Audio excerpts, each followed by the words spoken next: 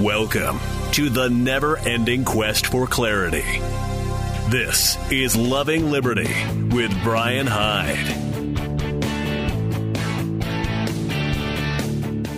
Well, hi there, and welcome to Loving Liberty. Glad to catch up with you once again. It's been a very busy weekend. There's a lot to talk about as we kick off today's show. It is Monday, the 18th of May. In this, the year 2020 of our Lord, I think a year that a lot of people would give back if there was a return policy on such. But there isn't.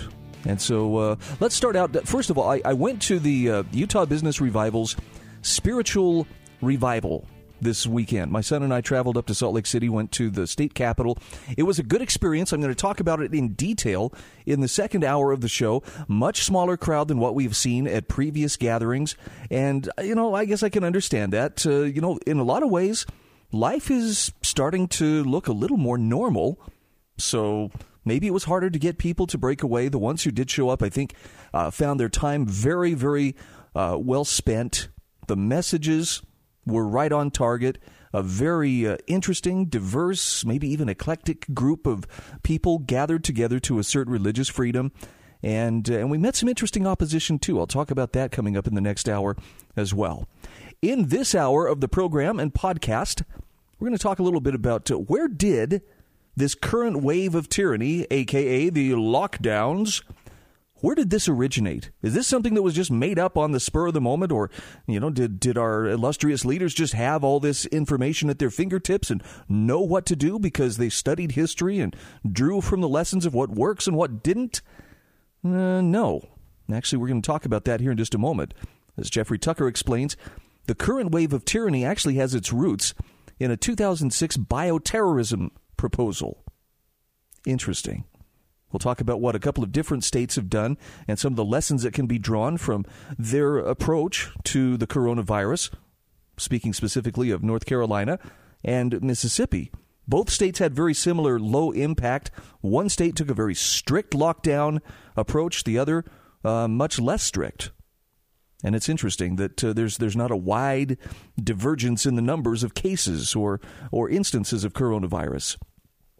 We're going to also touch on the fact that it's probably safe to say we're passing through one of our great national tests right now. We've had other ones throughout our history. This plays into that whole fourth turning cycle of history. But the question that we're asking right now is, will our exceptional principles, the ones on which this nation was founded, the ones which have sustained us through other national tests, will they be enough to make the difference as they have in earlier times?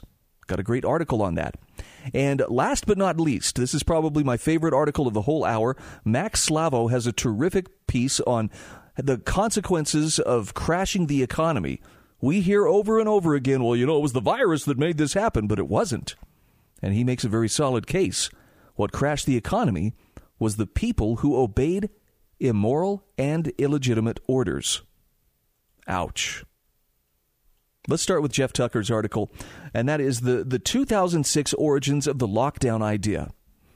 Jeff Tucker says, now begins the grand effort on display in thousands of articles and news broadcasts daily, how to normalize the lockdown and all the destruction of the last 2 months.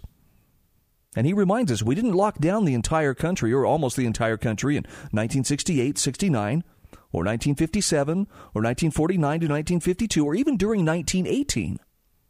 But in a few terrifying days in March of 2020, it happened to all of us, causing an avalanche of social, cultural, and economic destruction that will ring through the ages.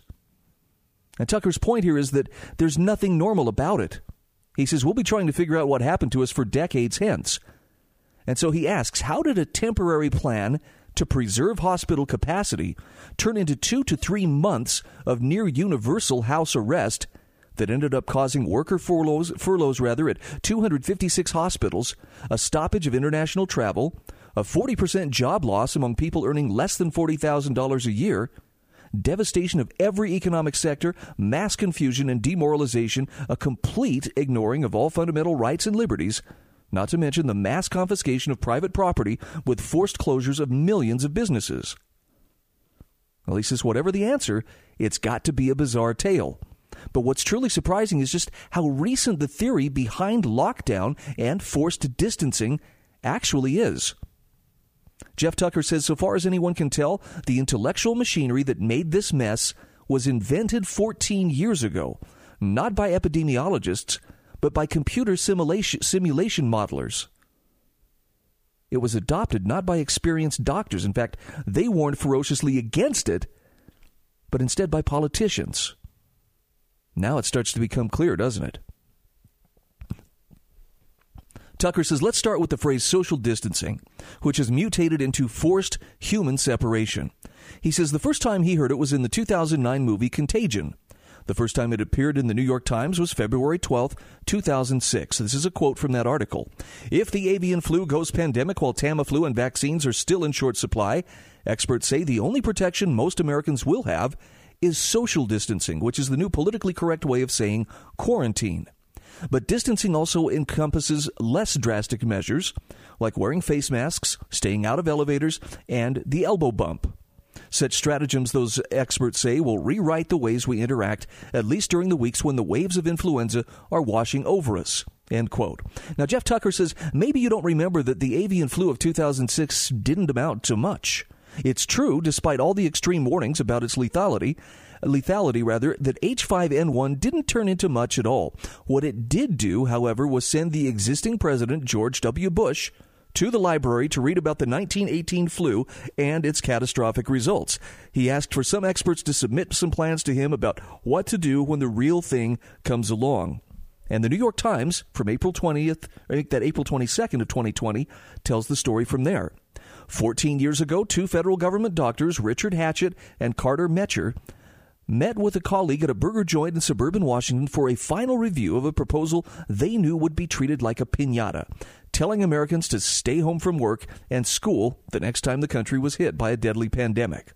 When they presented their plan not long after, it was met with skepticism and a degree of ridicule by senior officials who, like others in the United States, had grown accustomed to relying on the pharmaceutical industry with its ever-growing array of new treatments to confront evolving health challenges. Doctors Hatchett and Metcher were proposing that Americans in some places might have to turn back to an approach, self-isolation, first widely employed in the Middle Ages. How that idea, born out of a request by President George W. Bush to ensure the nation was better prepared for the next contagious disease outbreak, became the heart of the national playbook for responding to a pandemic, is one of the untold stories of the coronavirus crisis, which is why we're covering it here on this broadcast. Back to the article from the New York Times. It required the key components, Dr. Metcher, a Department of Veterans Affairs physician, and Dr. Hatchett, an oncologist turned White House advisor, to overcome intense initial opposition. It brought their work together with that of a Defense Department team assigned to a similar task. And it had some unexpected detours, including a deep dive into the history of the 1918 Spanish flu and an important discovery kicked off by a high school research project pursued by the daughter of a scientist at the Sandia National Laboratories.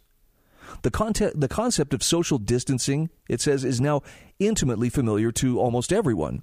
But as it first made its way through the federal bureaucracy in 2006 and 2007, it was viewed as impractical, unnecessary, and politically infeasible.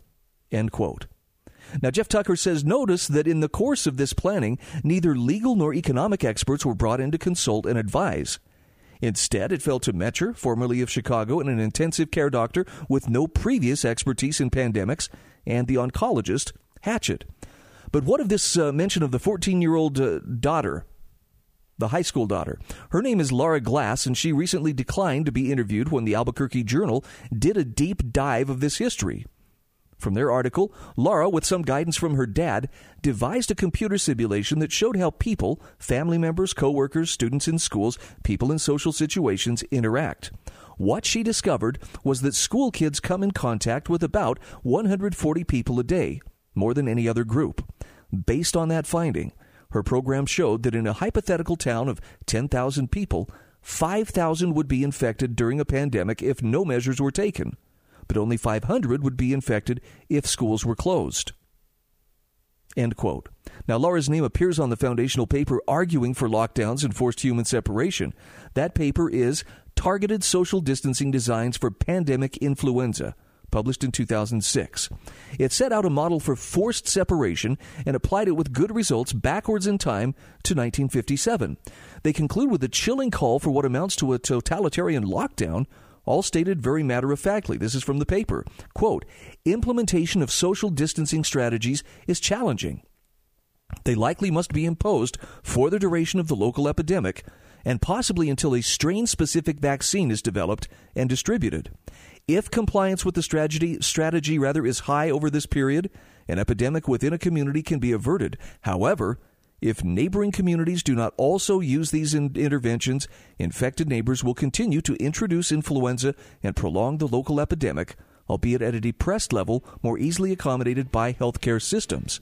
In other words, it was a high school science experiment that eventually became the law of the land, propelled not by science, but by politics.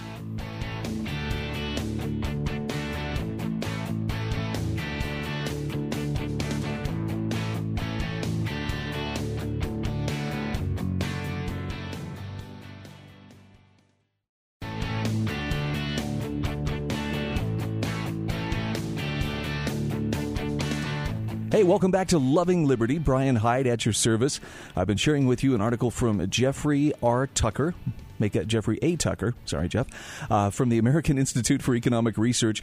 It will be included in the show notes, and I would encourage you to check it out for yourself. It's a very in-detail article, and I was just blown away to find that all of this lockdown stuff, I know we've asked the question. I've asked it myself many times in the last few weeks. Where did this come from? Where did these protocols originate? And it turns out it was some high school student's computer simulation or model of how could we prevent a pandemic. But it very explicitly calls for tyrannical approaches. And it wasn't ever done with any consultation from economists or even legal experts. It was just strictly done on, well, if we keep people apart from each other without looking at what are some of the secondary or tertiary impacts that it might have. Now, that's a big violation of some of the most basic laws of economics. Hazlitt would back me up on this. Bastiat would do it as well. You don't implement policies without looking beyond the immediate intended effect and also encouraging yourself to consider who else might this affect that wouldn't be seen immediately. What would be some of the unintended consequences? And I think we've seen unintended consequences in spades. As Jeffrey Tucker wraps up his article, he says, ideas have consequences, as they say. Dream up an idea for a virus-controlling totalitarian society, one without an end game, and eschewing any experience-based evidence that it would achieve the goal, and you might see it implemented someday. Lockdown may be the new orthodoxy, but that doesn't make it medically sound or morally correct. At least now we know that a great many doctors and scholars in 2006 actually did their best to stop this nightmare from unfolding. Their mighty paper should serve as a blueprint for dealing with the next pandemic, and he has a link to that as well. So check it out in the show notes, lovingliberty.net. Just pick up the first hour of Loving Liberty with Brian Hyde from Monday, May 18th.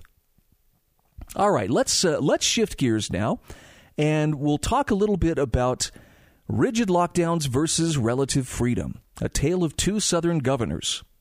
This is an article from John L. Pritchett and Ed Turiakian. Sorry, Ed. I always do this with names that give me just the slightest bit of trouble. But these two authors ask the question, how do you explain the vastly different approach to the pandemic from two red states with similarly low coronavirus impact?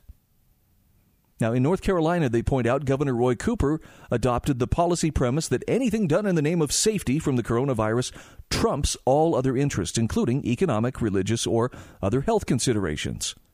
Despite comparatively low numbers in the Tar Heel state, the 9th most populous state in the United States, and with no evidence of the healthcare system being overwhelmed, North Carolina has been in full lockdown for over a month. And it doesn't matter if you live in the mountains or on the coast, rural or urban. All residents are required to shelter in place. Despite the crippling effect COVID-19 has had on their $25 billion tourism industry, the devastation to the small business community, and over 1 million job losses, thou shalt not work unless the good governor has deemed you essential.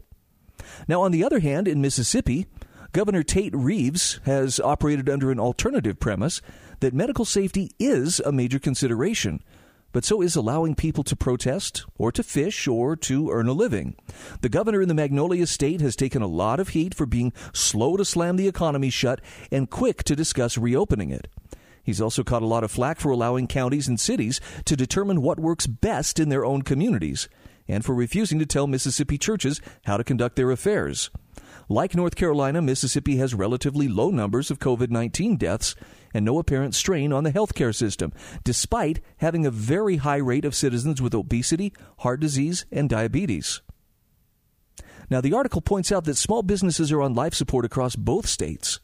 Jobless claims have risen to historic levels in the state of the Dogwood and in the state of the Magnolia, now higher than during the financial crisis. Medical advisors in both states are giving warnings and covering all their bases at daily briefings as they stand beside their respective governors. There's no question that both governors have taken this disease seriously and offered intelligent advice about how we should protect ourselves. So how do you explain the vastly different approach to the pandemic from two red states with similarly low coronavirus impact? Well, the difference is in the tone, in the language, and in the viewpoint of how to best mitigate risks and protect citizens. Cooper's instincts are to restrict the personal freedoms of his citizens. Reeves' instincts are to protect the personal freedoms of his. Cooper believes shutting down businesses won't lead to shortages of food and paper products, and that denying the constitutional rights of his residents won't lead to a citizen uprising. Note, citizens are staging weekly protests at the state capitol and the governor's mansion in Raleigh. Now, by contrast, Reeves in Mississippi has moved to open retail shops, acknowledged the rights of protesters to peaceably assemble at the Capitol, and refused to accept the premise that we must choose between prudent health care measures and protecting our economy. In the state of Michael Jordan, hospitals are losing revenue and laying off personnel because the governor won't allow the treatment of non-coronavirus patients. In the state of Archie Manning, elective procedures have begun again because the governor recognizes cancer surgeries are pretty essential to the patient. So history will judge how these two governors and the other 48 managed this pandemic. But as the data comes in, it's looking like the quarantines will not prevent us from getting sick. It appears we're basically delaying the inevitable infection rate. And as these long days go by, the models continue to indicate initial predictions were vastly overstated. However, the data on the destruction of our economies and on the hopes and dreams of our citizens may be far worse than ever imagined. The American economy is the greatest in the world because of all the interconnected and voluntary exchanges that take place every day in every community. But the authors say it remains to be seen if this economic miracle of free enterprise can survive the kind of body blows delivered by the heavy hand of government, especially by the kind of authoritarian governors who seem hell-bent on taking a sledgehammer to our economies when a scalpel would have been more useful. Again, this is an article by John L. Pritchett and Ed Teryakian. Marvelous stuff. I will include it in the show notes. Now, just to point out, there is a little bit of relief on the horizon. I did see an article pop up last night and was very relieved to see that sanity is slowly returning. Texas regulators have announced that they will drop cases against salons and barbershops that defied their coronavirus closure order. Remember when Shelley Luther was, arrested and the judge wanted her thrown in jail for 7 days because she refused to apologize for being so selfish and opening up her business so she could continue to feed her child? Well, I'm glad to see that Texas is finally changing the shutdown rules and recognizing that maybe this isn't the approach that we want to take. So apparently the Texas Department of Licensing and Regulation has dropped 200 enforcement cases against barbers and cosmetologists who allegedly kept working throughout April and early May, despite Governor Abbott's order to close amid the coronavirus outbreak. They've also dismissed about 180 complaints that had been filed, but not yet investigated.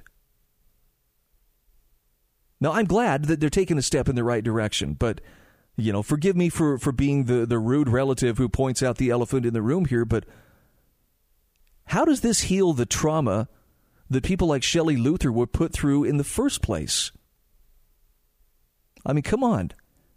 Being thrown in jail, being arrested, being hauled before the courts, This is not, something that is life enhancing. It's not something that actually improves your quality of life and helps you sleep more peacefully at night.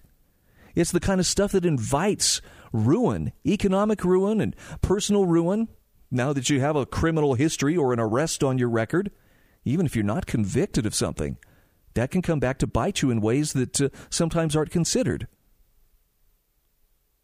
I guess what I'm getting at here is this is why I am always very cautious about getting the state involved as a problem solver in any situation. When you can clearly show that there is a victim, that's okay. That's when the state needs to act in a protective function. But absent a victim, all it can do is complicate and mess up people's lives, and then maybe, just if you're lucky, come back later and say, sorry, carry on. It just seems kind of shallow at this point. This is Loving Liberty. We'll be back right after this.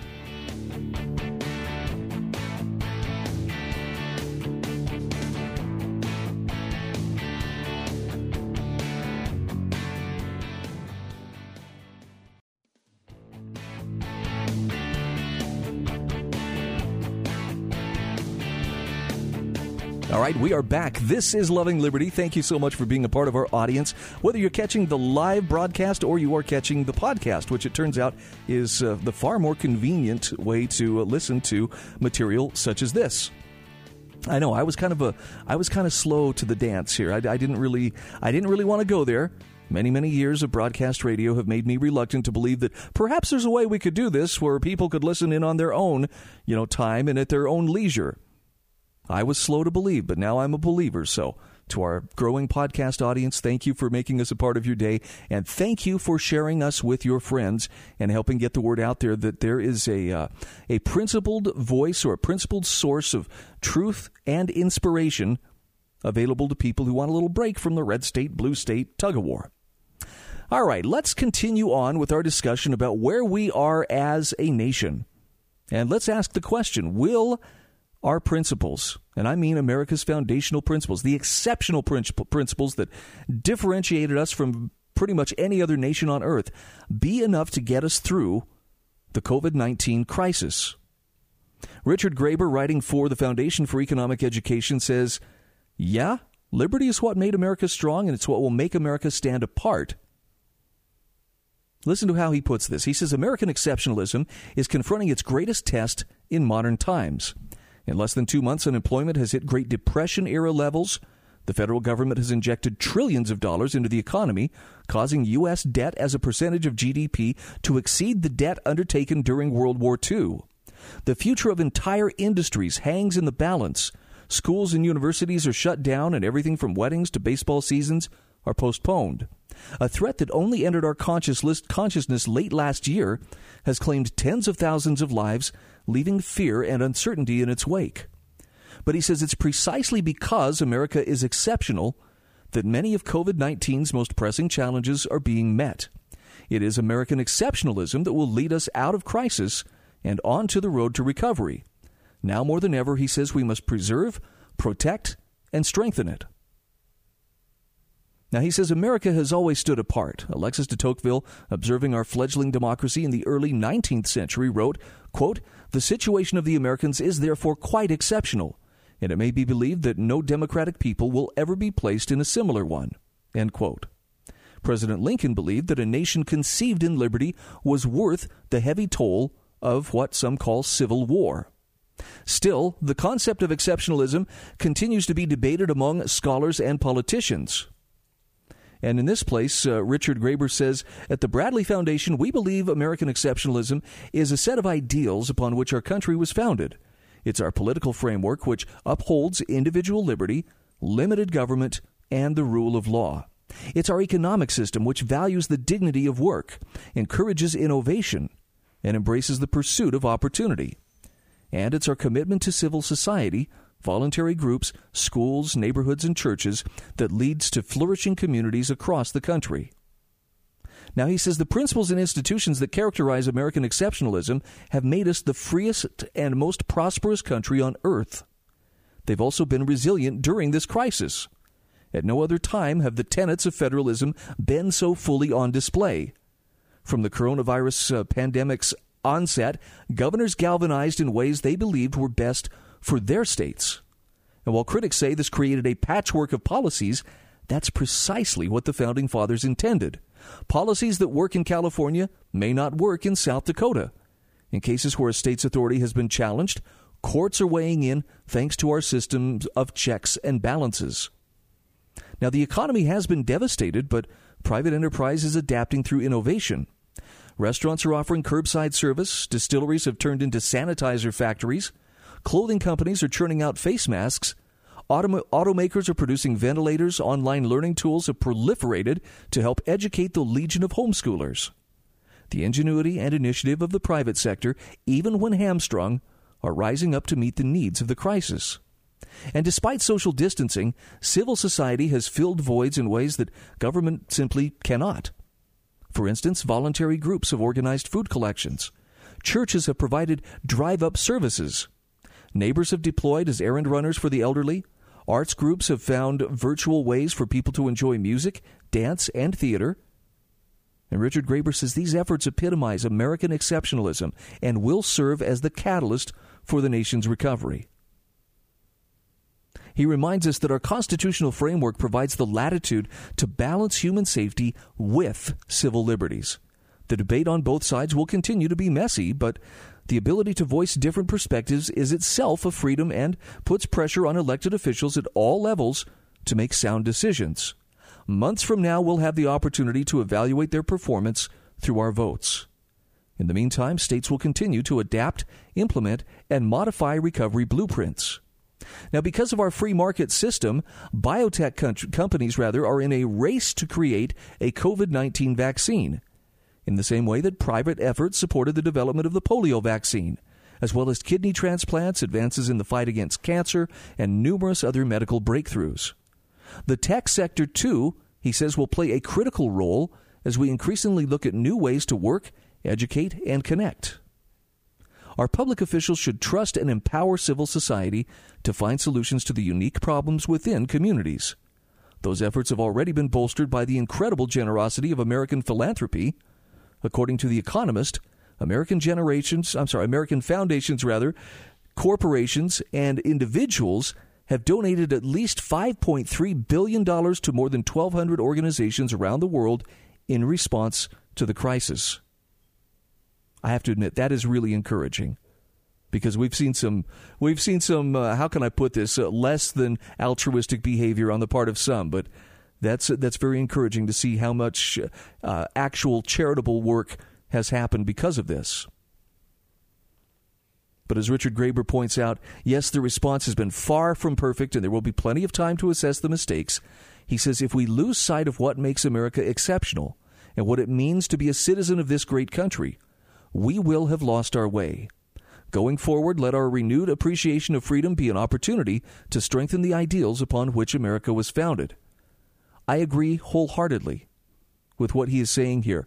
And I want to just go off for a moment on the thought of American exceptionalism, because I think it has been a term that for many people has meant something along the lines of, America, we can do no wrong, and if we come over to bomb your country, we are doing you and your country a favor.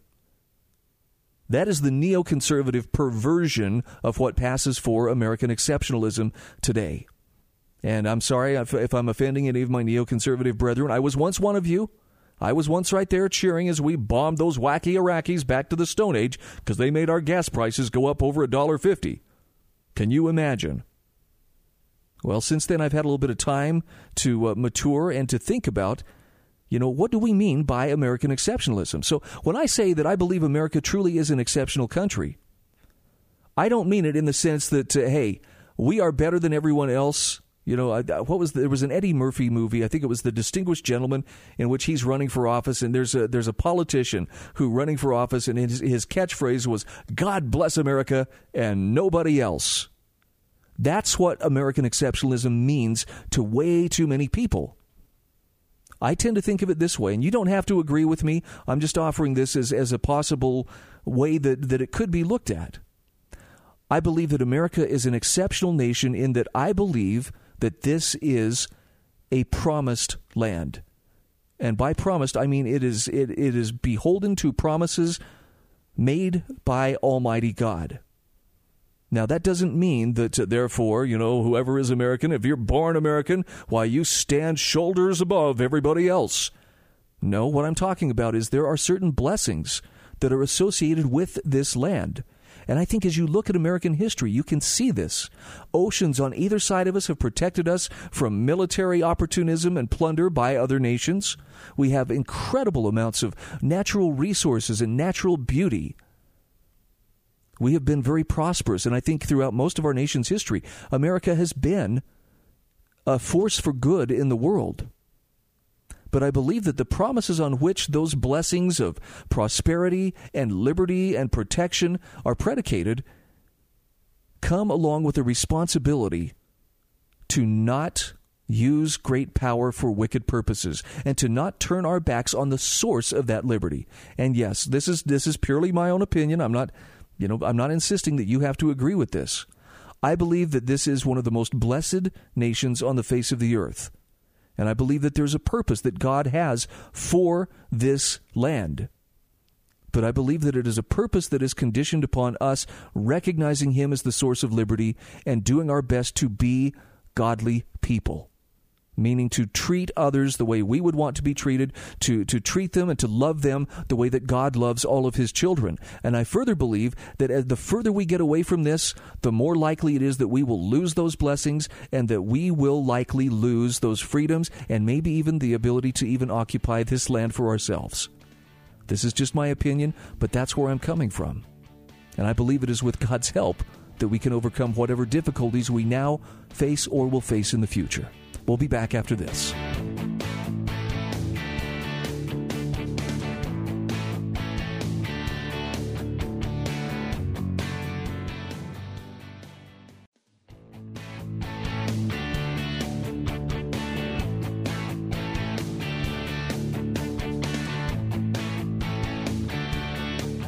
Well, once again, welcome back to Loving Liberty. This is the final segment of the first hour of the show. Second hour is coming up. I will open up the phone lines in that hour, and we'll also be spending some time talking about the the spiritual revival that took place this last Saturday at the Utah State Capitol.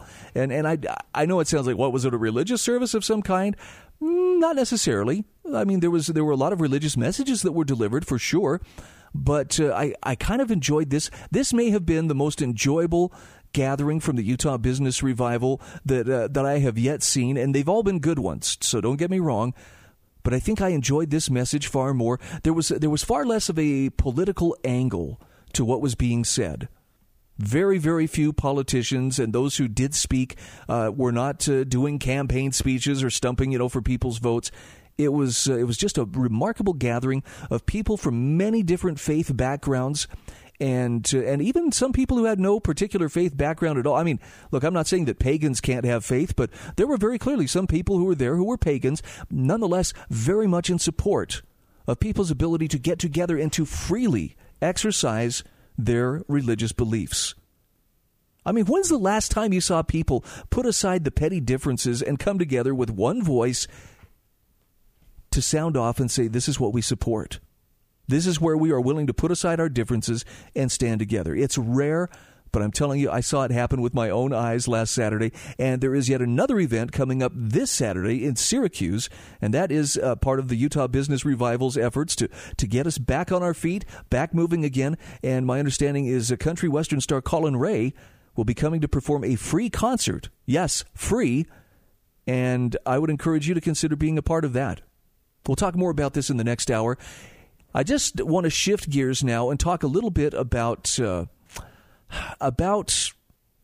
consequences of having crashed the economy.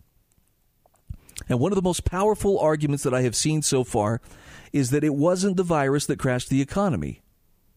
It was the politicians who implemented policies that crashed the economy. And Max Slavo takes it one step further and says it wasn't just the virus that crashed the economy, it was the people who obeyed. I've seen a lot of different examples of peaceful civil disobedience here in the last few weeks, and I'm very encouraged when I see them. Not because I think, anarchy in the UK or whatever. It's because I'm seeing people start to exercise their faculty for independent thought and action and to stop standing there with their hat in their hand waiting for someone to tell them, okay, you may now step closer than 6 feet to one another, or you may now resume working for a living, or you may now go outside of your home. Here's how Max Slavo puts it. He says, most atrocities in human history have all been committed by individuals and agents of government who were, quote, just following orders or just obeying the law. The virus didn't give any orders. He says it was the people who obeyed the commands of tyrants that crashed the economy and ruined the livelihoods of others. Now, this next part is going to sting, but I'm going to share it with you anyway. Max Slavo says most human beings still think like slaves. Instead of asking questions or using critical thinking skills to ask if something is right before doing it, they simply obey perceived authority. And the truth is, this lockdown is the fault of everyone who complied and everyone who used force to exact revenge on those who disobeyed. Which means it was the same in all tyrannical takeovers in history. The mainstream media keeps blaming the economic devastation on the coronavirus, but he says it wasn't the fault of the virus. It was the fault of the government and the slave mentality of the police and the public willingly obeying their commands. Mainstream media outlets are still desperately trying to spin the narrative and fault the invisible enemy for the very real toll on human life that the government's overreaction has already caused. But this is nothing more than propaganda. And he says once you pick it up, you'll be able to see it. The media doesn't want you to put the blame where it belongs and figure things out for yourself. So they hide behind deception headlines that will keep you in fear of COVID-19 for as long as possible. Now, Max Slavo says this is all part of the larger plan to keep the public panicked about a virus and looking the other way when the tyrannical boots of the state come down on them.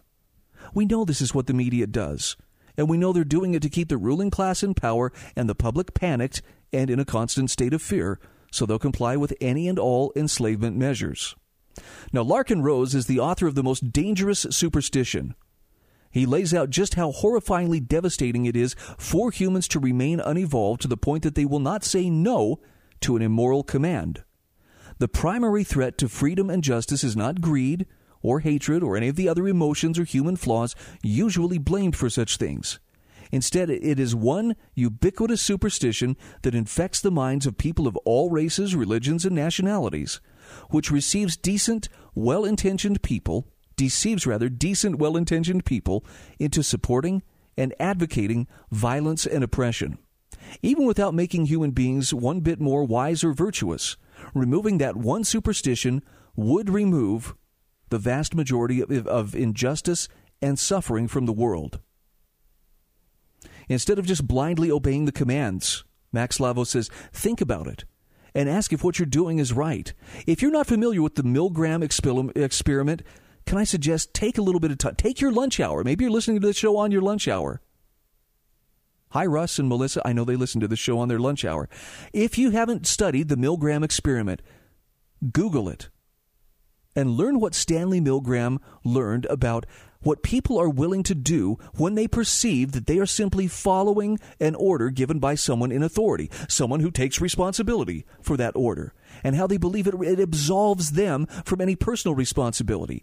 In a nutshell, in the Milgram experiment, a person in a lab coat is there directing an experiment, and the participants were studied to see how far they would go with this experiment.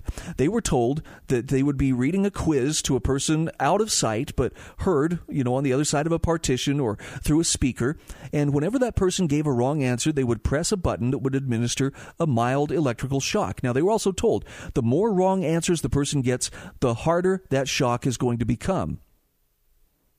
And so they would proceed on. And if you've never seen the video of it, it's really quite intense, because they're told that the power of the shock is increasing. The person on the other end of the speaker, the person who's answering the questions and getting some of them wrong, isn't actually hooked up to anything. Okay, they're not hooked up to electrical leads.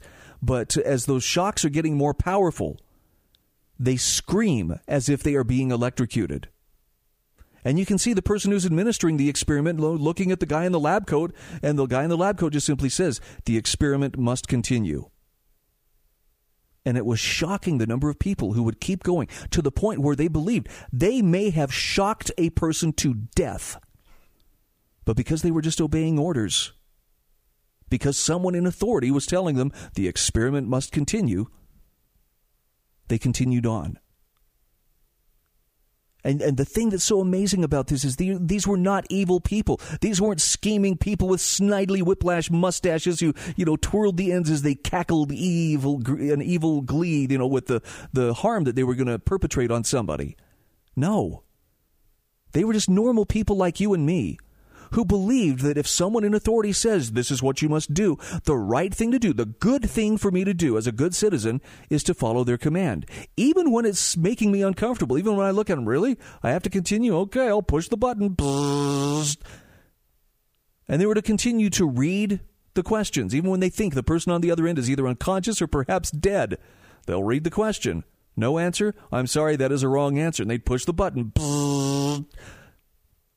It's very chilling. But it teaches us something very important about ourselves, and this is what Max Slavo is getting at.